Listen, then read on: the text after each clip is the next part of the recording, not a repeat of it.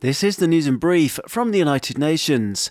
The UN's High Commissioner for Human Rights said on Friday that despite so many seemingly intractable crises around the world, peaceful solutions can still be found to them. Volker Turk said that this human rights-based approach applied to many emergencies, including war-ravaged Ukraine. It is a war that needs to stop, he told journalists in Geneva ahead of Human Rights Day on Saturday.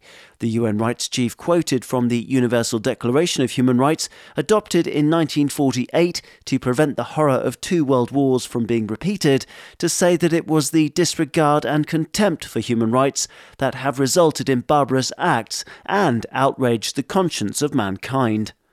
In Ethiopia, desperately needed relief assistance has been reaching some of the country's most vulnerable communities, who were until recently almost totally cut off by conflict and displacement, the UN Refugee Agency, UNHCR, said on Friday. Since a peace agreement was signed between the Ethiopian government and the Tigray People's Liberation Front in early November, the UN agency has stepped up aid deliveries to Tigray, Amhara and Afar regions.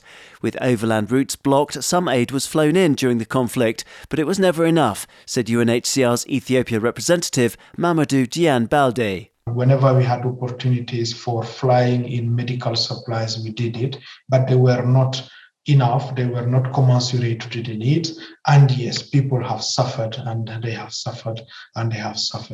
So far, 61 trucks have reached Tigray, with 2,400 tons of medicines, shelter materials, blankets and household items.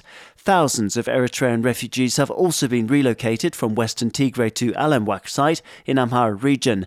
One refugee reportedly told UNHCR that this meant that their children could finally go back to school after more than 2 years away. 20 million jobs are within our grasp if we're prepared to harness natural solutions to climate change and other global problems, the UN said on Friday.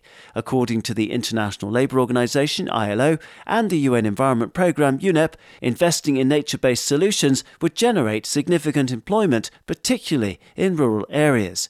In addition to tackling climate change, the nature-based solutions sector is involved in disaster risk reduction and food and water security.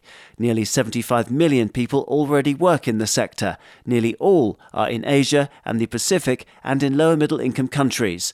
To generate an additional 20 million nature-friendly jobs, worldwide investment in the field needs to triple by 2030. The rewards could be huge, the UN agencies insisted, from protection of biodiversity to land restoration and the achievement of desperately needed climate goals. Daniel Johnson, UN News.